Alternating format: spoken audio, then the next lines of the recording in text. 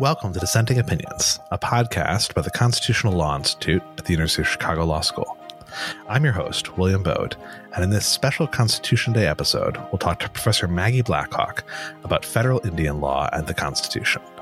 We'll talk in particular about some pending and recent Supreme Court decisions, such as Brackeen versus Howland and Oklahoma versus Castro Huerta.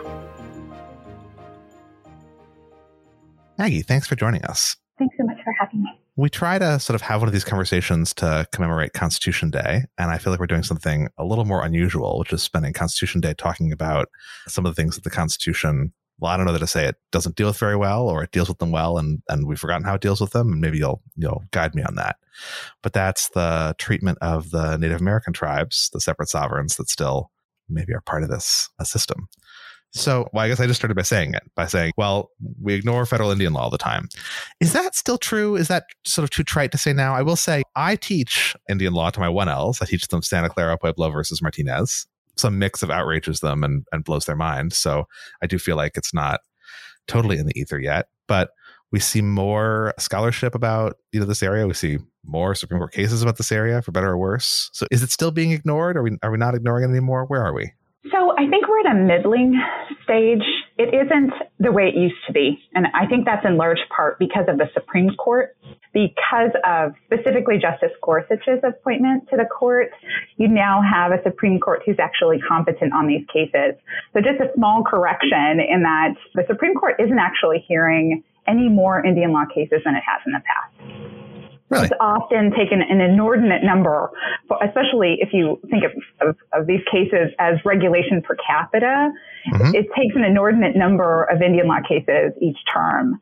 And it's done this for a very long time. But now there's more visibility, in part because the court is taking them more seriously, and also because in many ways law schools are taking them more seriously and allowing faculty who specialize in these areas more voice, more visibility. But I think we're in a middling stage where it's more about representation rather than a deep structural reform that I think true attention would require. That's great. So out of the combination of McGirt and Castro Huerta, surely almost everybody thinks at least one of them was radical. Either the Supreme Court's decision giving a bunch of jurisdiction to the tribes was a radical change, if you believe the dissenters in that case, or the Supreme Court's decision sort of taking it back by giving back a lot of the jurisdiction to the state was a radical decision.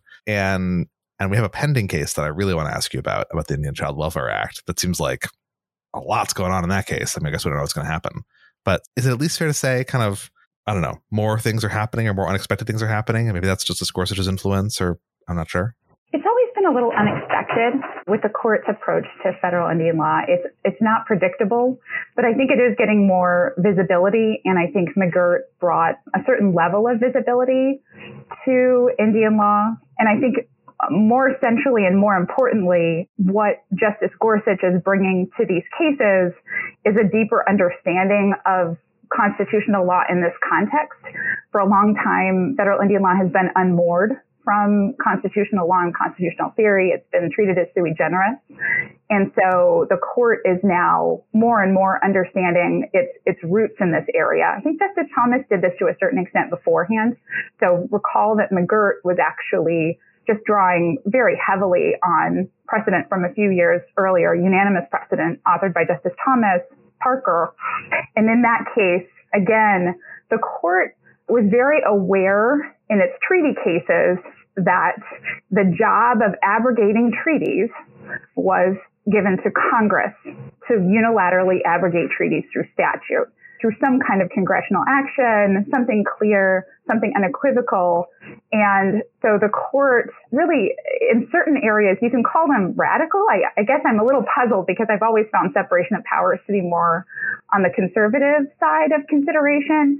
So I think provided more visibility to these issues because the court stuck to those rule of law, separation of powers principles in a case that had broader implications beyond Indian country and Native people, at least as we traditionally conceptualize it. But I think that to call McGirt radical is a little puzzling because I think the way that you've described it, I'd quibble with a bit.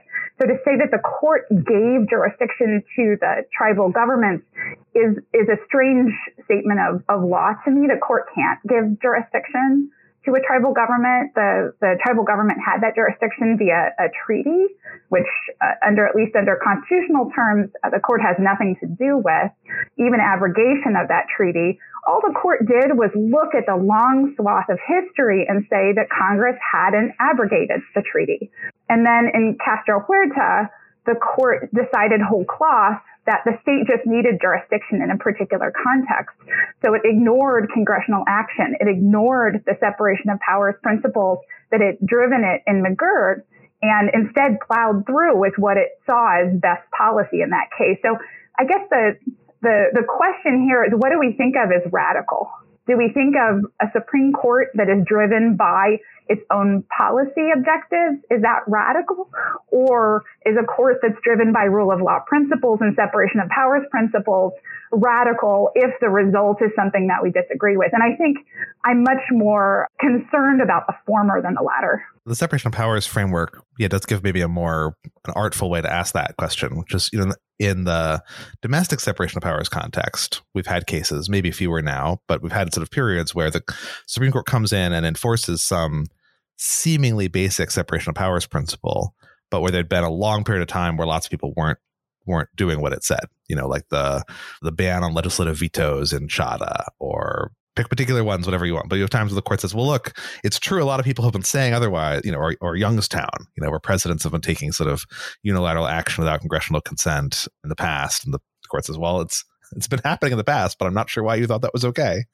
And maybe is that a sort of greater analogy to McGirt in the sense of, it might be that, right, the court is just enforcing what the treaties required, but it is true that it was doing things that at least people in the Oklahoma government, who don't have any power over what the treaties say, but who do have a lot of power in a kind of de facto sense in Oklahoma, were kind of ignoring. So it was still changing practice, even by doing something very ordinary to the law.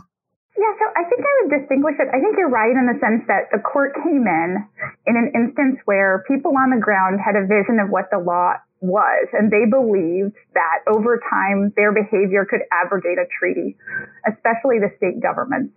They felt that they could, over time, through their actions of law breaking, essentially abrogate a federal treaty, which again is puzzling to me, a vertical separation of powers perspective.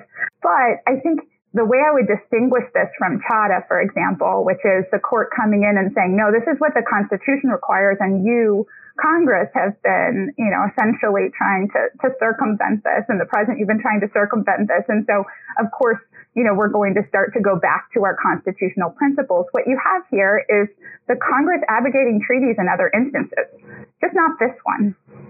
And the court is coming in and saying, well, this is the constitutional rule, and we're not going to change that constitutional rule of Congress unilaterally abrogating treaties. I'm concerned with that rule. Generally, I think it's a little bit puzzling that we do allow Congress to abrogate treaties in that way. But the court isn't actually coming back and enforcing anything. It doesn't actually have that power. It's not returning to any fundamental principle. It's instead saying, well, I think that the constitutional rule should be that state governments can, through their beliefs and behaviors, abrogate treaties, which I think is even more problematic than thinking of the Congress unilaterally abrogating a treaty. If the dissenters had said instead, well, we agree Congress has to abrogate the treaty, but we think Congress did, maybe not quite in explicit terms, maybe not, they didn't use the magic words, but we think they, enacted enough laws that it kind of, counts in the way we sometimes judge repeals. That would be less radical of that interpretation. That would have been less radical, especially if they were looking at congressional action that wasn't deeply problematic. Okay. So this gets a little bit beyond the question of separation of powers into what I think, of course, I would love for us to do the basic level of constitutional law and adherence to public law principles and rule of law principles and federal Indian law. That's the basic level floor that I'm hoping for. But in reality, I think that we can, as a constitutional culture, aim higher than that to try to also understand the problematic rules that we develop around American colonialism, its its ongoing project and the way that we approach it as a constitutional democracy. And so there, what you had was, to the extent that the dissenters were trying to argue for a rule looking at congressional action, and they had a tough time of it. Of course, looking back at the court's own articulations of the standards, saying, no, abrogation of treaties. This is a longstanding rule, not just of our own domestic constitutional law, but of international law, that we preference sovereignty. And if you're going to abrogate sovereignty, we see this in the federalism context, we see this in the international law context. You need to do it clearly and succinctly.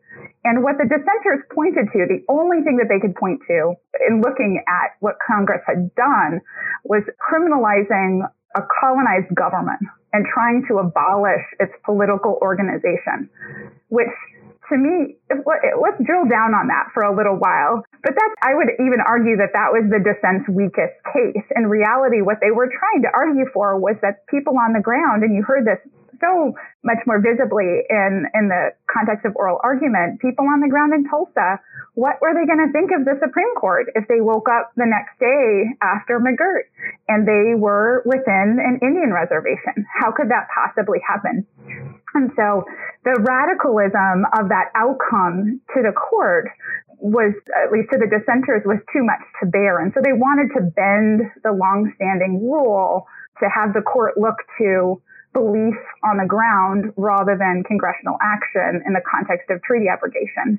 Would that, the court has done that in the past, though, right? This is sort of where you're getting at in talking about the different kinds of traditions we've had, whether it's Lone Wolf versus Hitchcock or Johnson versus McIntosh. There are times the court is kind of, when it deals with tribes, it's jettisoning the normal rules and applying instead a norm of kind of what would other white Anglo lawyers expect the rule to be, or Lone Wolf was a clear congressional abrogation of a treaty. That was essentially the court saying, no, we understand, the plenary power doctrine, I think, is constitutionally problematic, and we hear more and more about the problems of unenumerated powers that are not limited by the Constitution.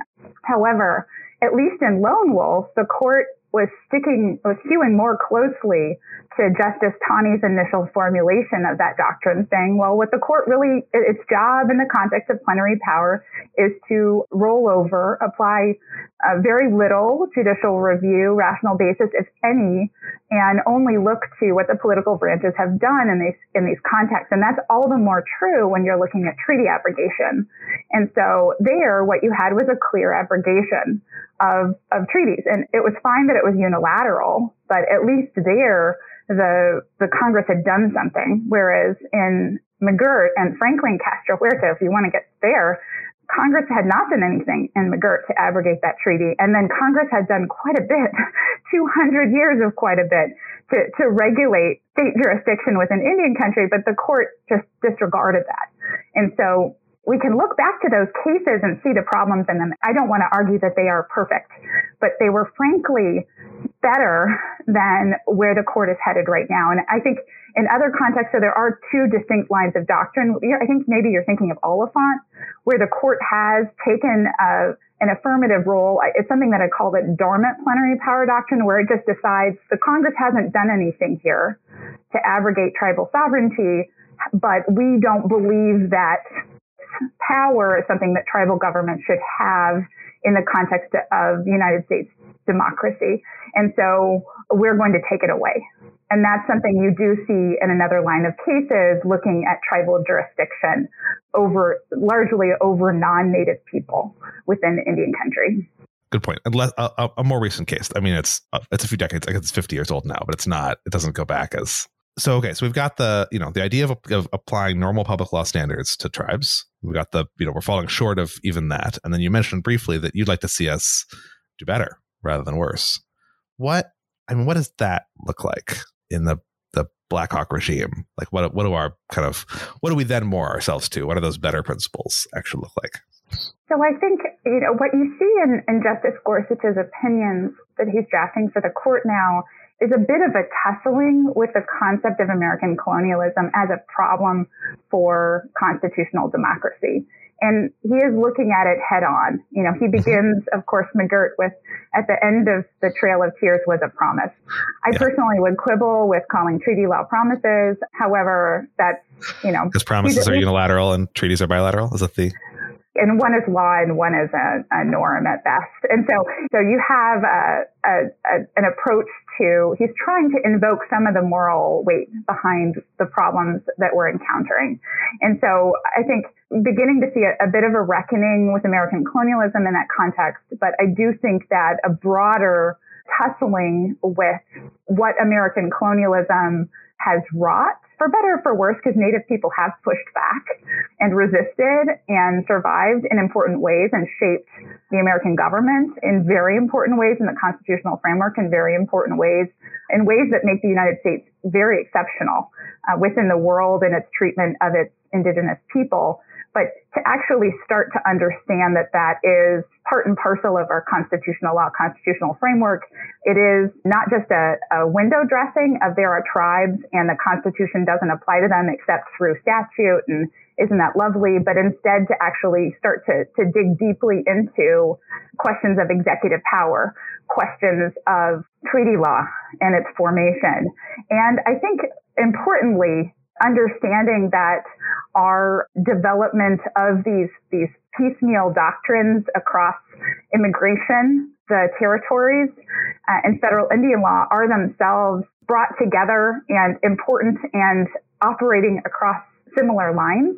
You can start to see patterns within them and problematic patterns in many contexts. Also good patterns in the sense that we do have a recognition of inherent tribal sovereignty, but problematic patterns across them. And so we can, I hope, start to tussle with those anti-canon doctrines in ways that are intelligent. So not just, let's just overrule the plenary power doctrine, which we're seeing in the context of the insular cases, where more and more folks just want to overrule them and turn Puerto Rico into a state. But to take it a step further and understand that our Constitution stretched, not just with the Louisiana Purchase, it stretched to get us here.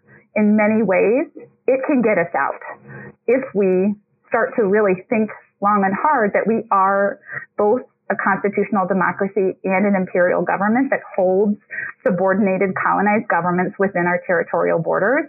And how can we start to give our national government power to begin to mitigate that process?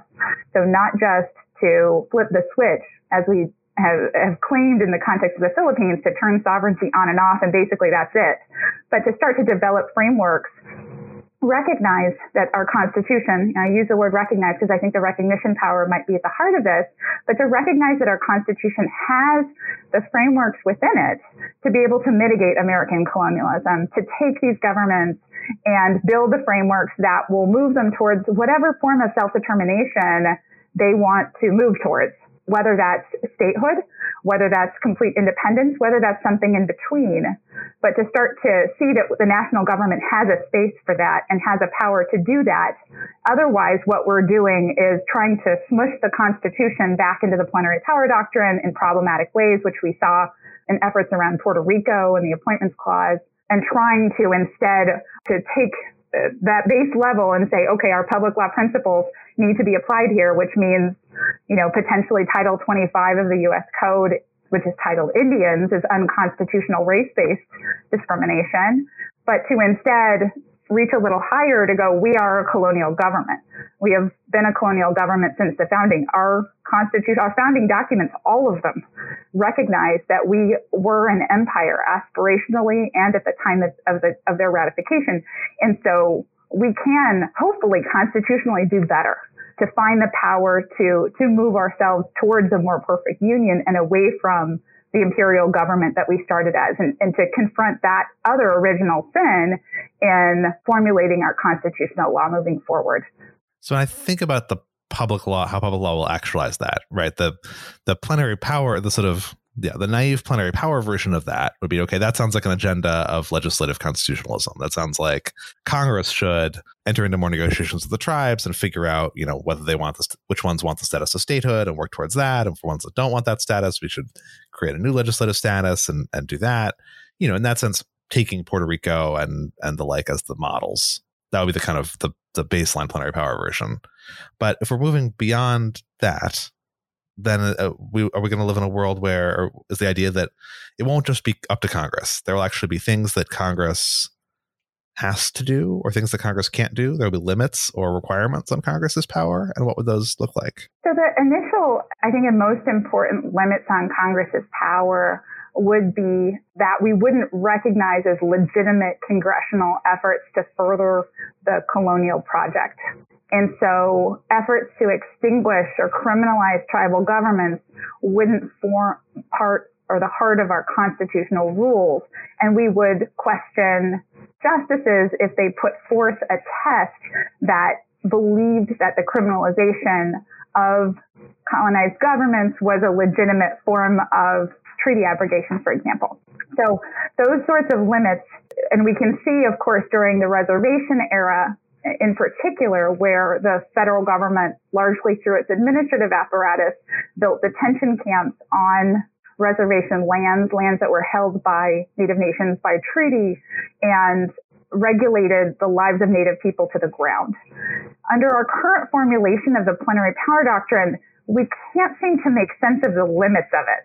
We want to say that the Congress can do that again, that the Congress can essentially take the Indian Citizenship Act that nationally made clear that Native people had citizenship at birth because Native people are exempted from the birthright citizenship clause, that the Congress could essentially just repeal it.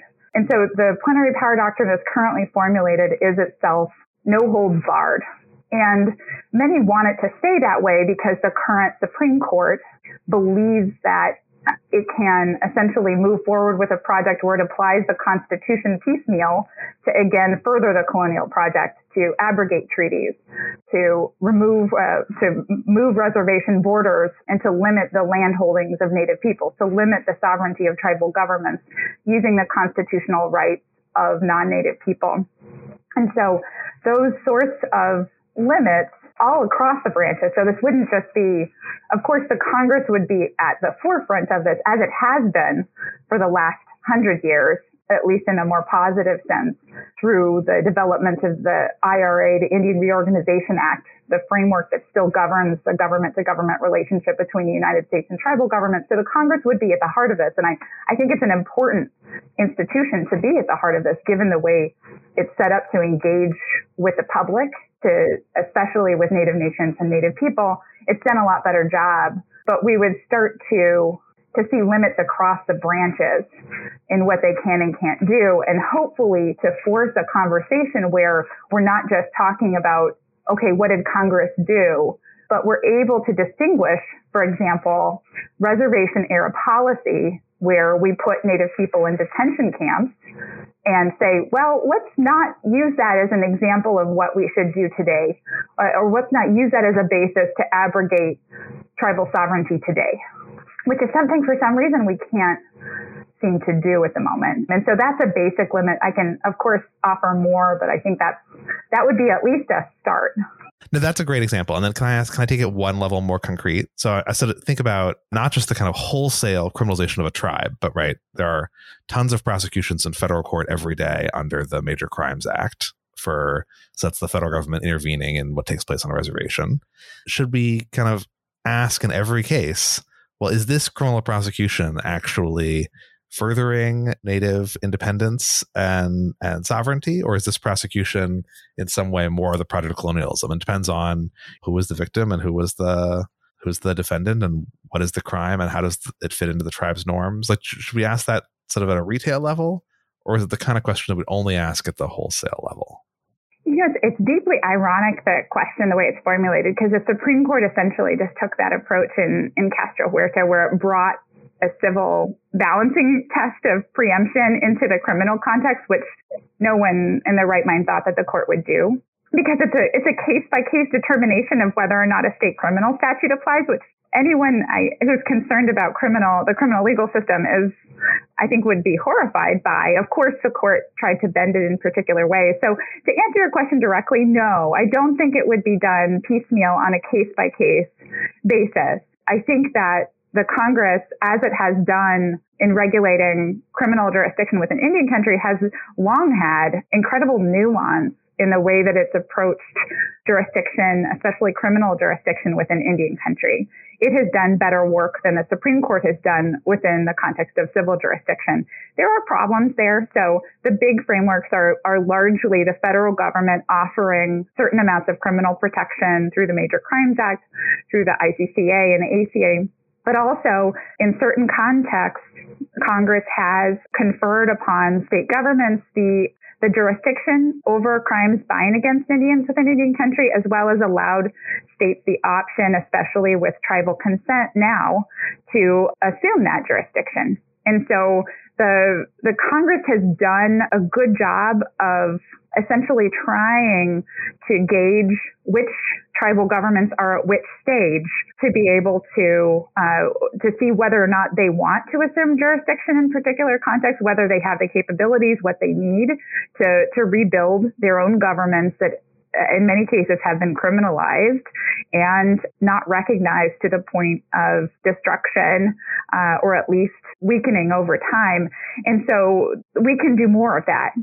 We can do more of pilot programs, which the Congress has done with a VAWA reauthorization that expanded the recognition of tribal criminal jurisdiction over non-Indians, both in 2013 as well as in 2022. There are opt-ins all over the place. The way that federal Indian law functions is a collaborative lawmaking process that is hard to distinguish from a translation of the treaty power. So if you want to quibble with an 1871 appropriations rider that allegedly amended the Constitution to stop treaty making with tribes, it's have a problem with that. You can look at all of the statutes and the lawmaking since then, including congressional ratification of essentially treaty substitutes, which are agreements between state governments, tribal governments, the federal government, and see the way that collaborative lawmaking has been really well developed and could be further developed, especially if constitutional scholars started to understand that it existed, that it was exceptional and important, and the work that it's doing in mitigating American colonialism, and start to convince, of course, the Congress that what it's doing isn't just odd. It's not just sui generis. It's not just something where tribal governments have captured the institution, but it's actually performing a fundamental constitutional role in furthering those really amazing super statute-like infrastructures around tribal governance and collaborative lawmaking. So I just have to ask, you mentioned this 1871 statute in which in an appropriations rider, Congress purports to ban treaty making with the Indians, but preserves existing treaties. Do you want to quibble with that? Or I wasn't sure which side you were taking about that. Well, I quibble with the way it's been read since then. So the court has taken the approach that the 1871 appropriations rider, which is maybe just an indication that the Senate isn't going to take it anymore, it was largely concerned by the House over treaties at the period. But the Supreme Court has read that 1871 appropriations rider to essentially mean that not only have treaties, the treaty-making practice with Native nations been ended somehow by an appropriations rider, but also that it somehow diminished tribal sovereignty, and it diminished the recognition of tribal sovereignty because the Congress in 1871 through an appropriations rider signaled that it would move away from the treaty process, and it instead moved to legislative executive order treaty substitutes.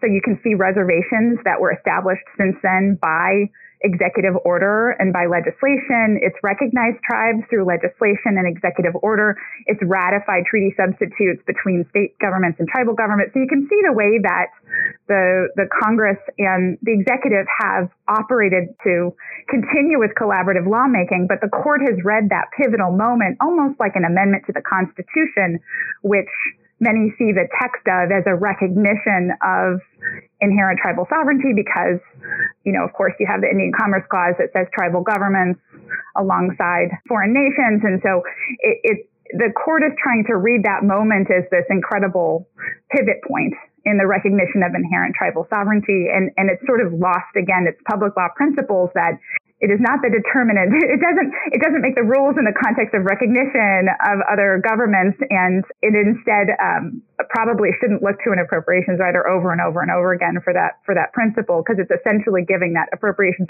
writer the power to amend the Constitution permanently, despite congressional and executive action quite to the contrary since then. So is the problem looking at an appropriations writer, or is the problem that they're wrong with that one, or is the problem the power of Congress? That is, if Congress had passed a statute in 1871 that said something like the Anti-Tribal Recognition Act, it is the policy of the United States that no Indian tribe is a sovereign anymore, and we shall no longer deal with them in any of the ways of sovereignty. Of course, they remain present, and we will still regulate them under the Indian Commerce Clause.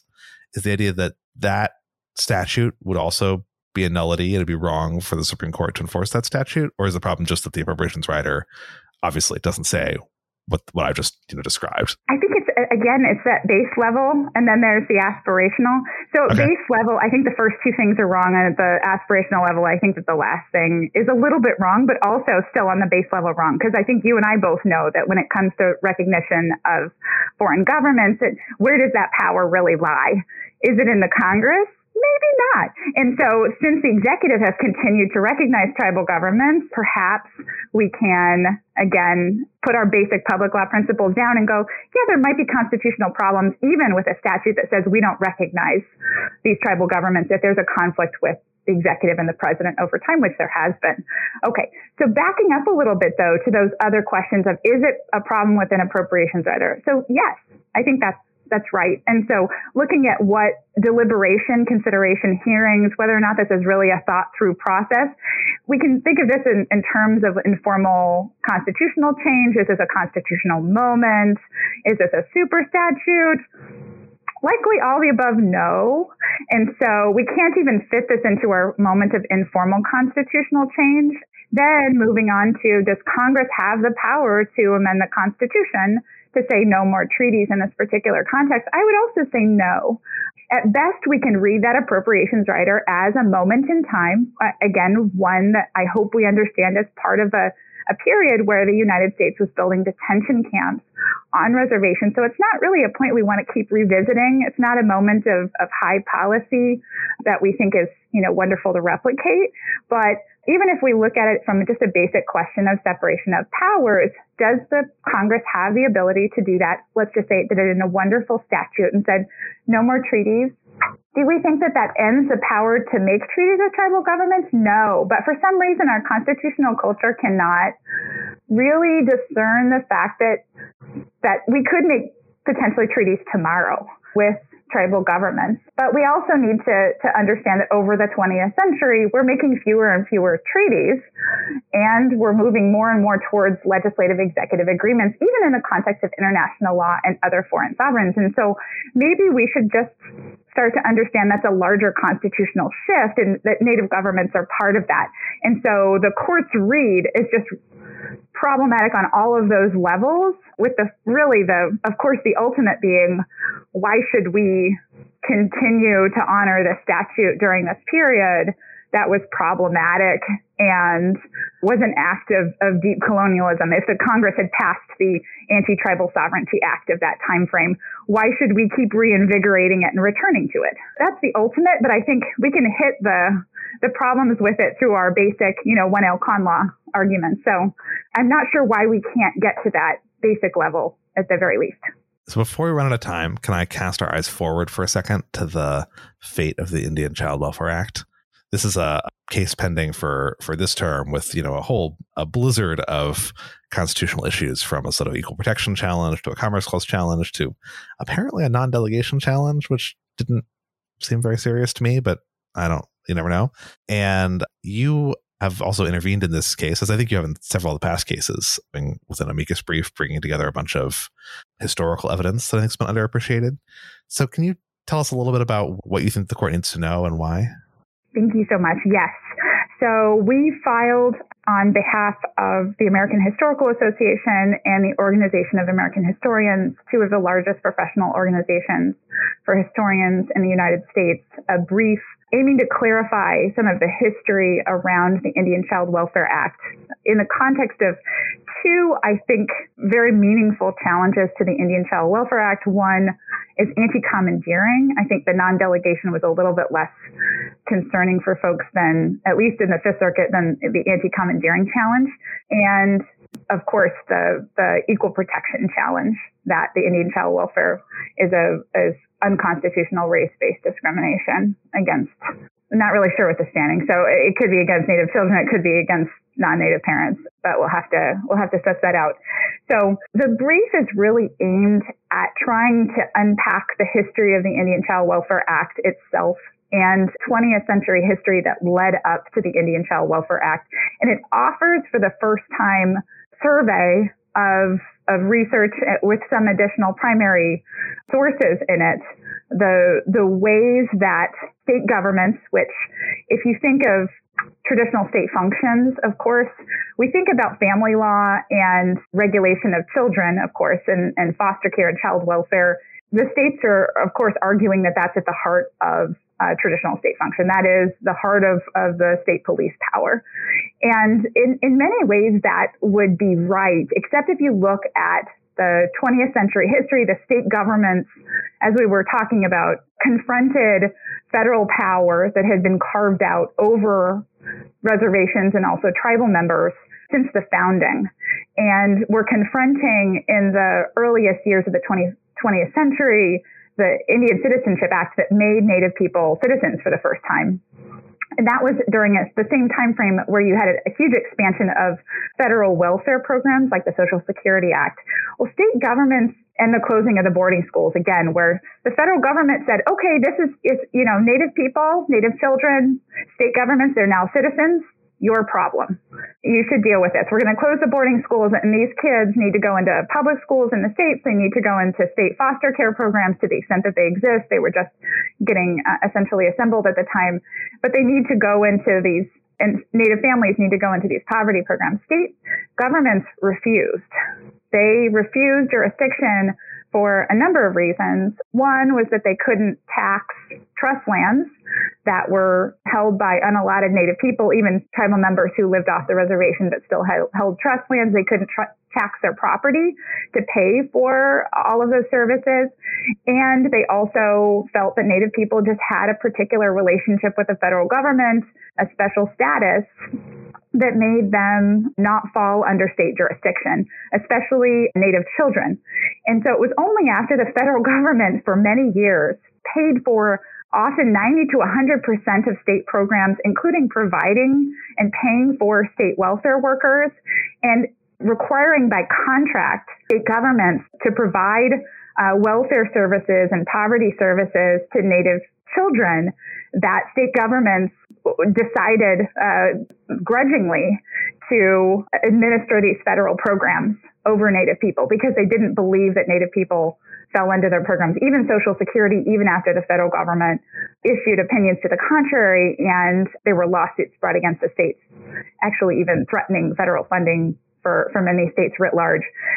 And so the story that we tell of jurisdiction in the context of Native people, and the story that's getting told in Brackeen, is that ICWA really came out of the blue, that state governments misbehaved, that it was a continuation in some ways of racism that the federal government undertook with boarding schools, that the state governments then undertook through the foster care and adoption process, which removed, I think, 100,000 out of 400,000 Native children at the time from their parents, and that the ICWA came out of nowhere to start to regulate, in part, what state governments could do, but also to strengthen tribal governments.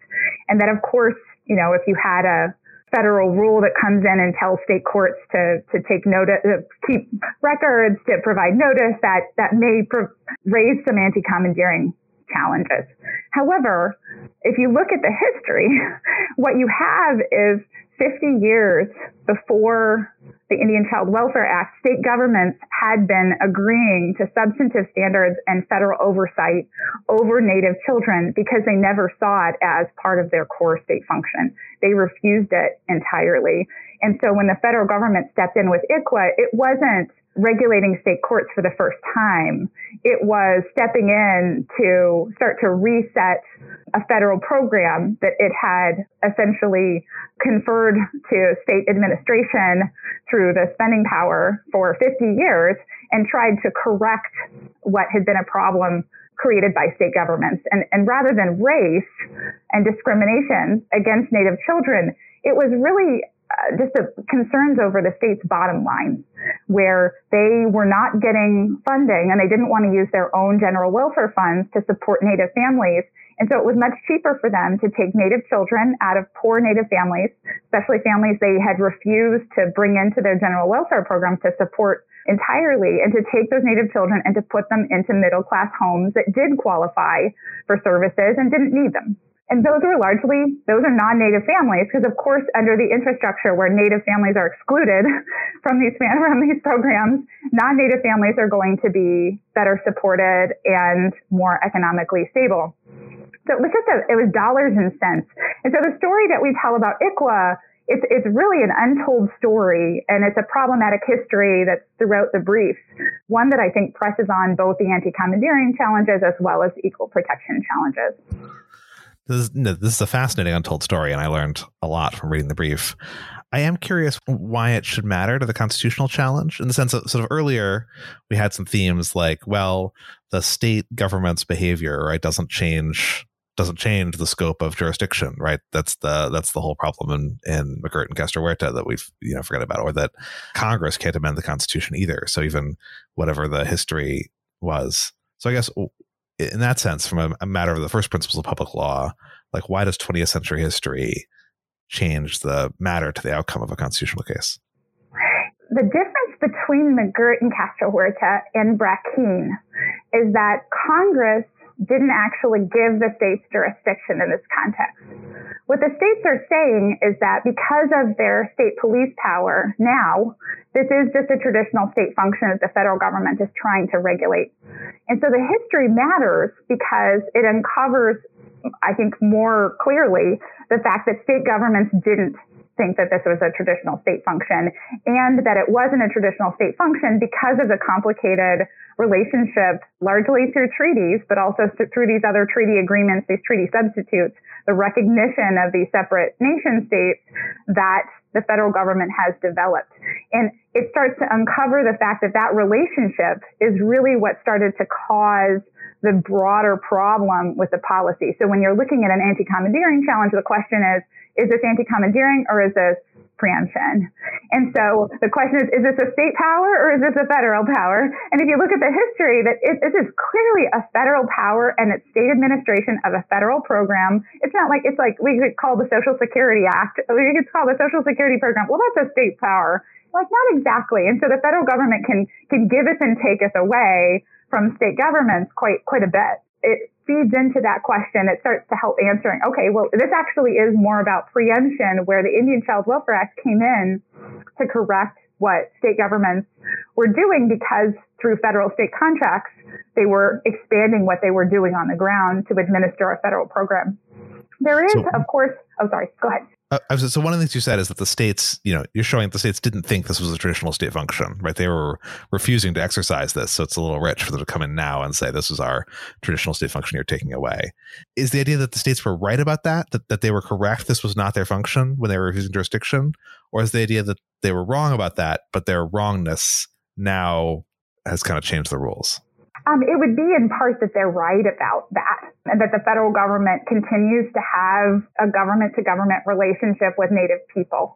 And so the complicated relationship through states is going to be something that the federal government always has power over. It can regulate it and authorize and confer jurisdiction in all sorts of complicated ways to better move the relationship between state governments and tribal governments forward. But the real question is this a traditional state function? And it's not only that the state governments didn't think that, it's also that the federal governments didn't think that. And you can see that in the ways that they had extensive federal oversight into these programs, including, having federal agents access foster care homes, even contract directly with foster care families in the states, contract directly with public school districts. So it's a space where you can see on both sides that the federal government really wanted the states to just assume jurisdiction, and then you could see like piecemeal efforts to do termination era. Oh no, we're going to clarify the states really have jurisdiction here. But the federal government has pulled back from that and said, no, that's actually wrong. We're not upholding our treaty and trust responsibilities, and that was a mistake. To the extent that we ever argued that, yeah, we understand that was a mistake. And so you can see both governments coming at the problem in the same way if you look at the history. Mm-hmm. Well, it'll be interesting to see what happens to this. Do you have a prediction? Yeah. No, after Castro Huerta, I'm one of those people where I think, if anyone knows my work at all, I'm what people accuse as the law and law movement, where I actually think the rule of law matters. I actually think law matters. I think the Constitution matters. And so I was really hit hard by Castro Huerta and the court's disregard of its own precedent, disregard of congressional action to the contrary. I understand that there, are slight levels of ambiguity. And if you go into sort of like a late stage textualism over all of Congress's statutes, all of them, you could sort of come up with the court's opinion, but I am not impressed at the moment. I'm a little concerned in a way that I don't think I was before. I shouldn't have had such rose-colored glasses on, but I sadly did, and I'm having to come to terms with that. So I'm not going to predict anything with the hope that the court will start to see the error of its ways. Hopefully, we'll see. Okay, that was great. Thank you so much. Thanks, Maggie. For updates and future episodes, follow us on Twitter @UChicagoConLaw, and make sure to subscribe, rate, and comment wherever you get your podcasts. Thank you.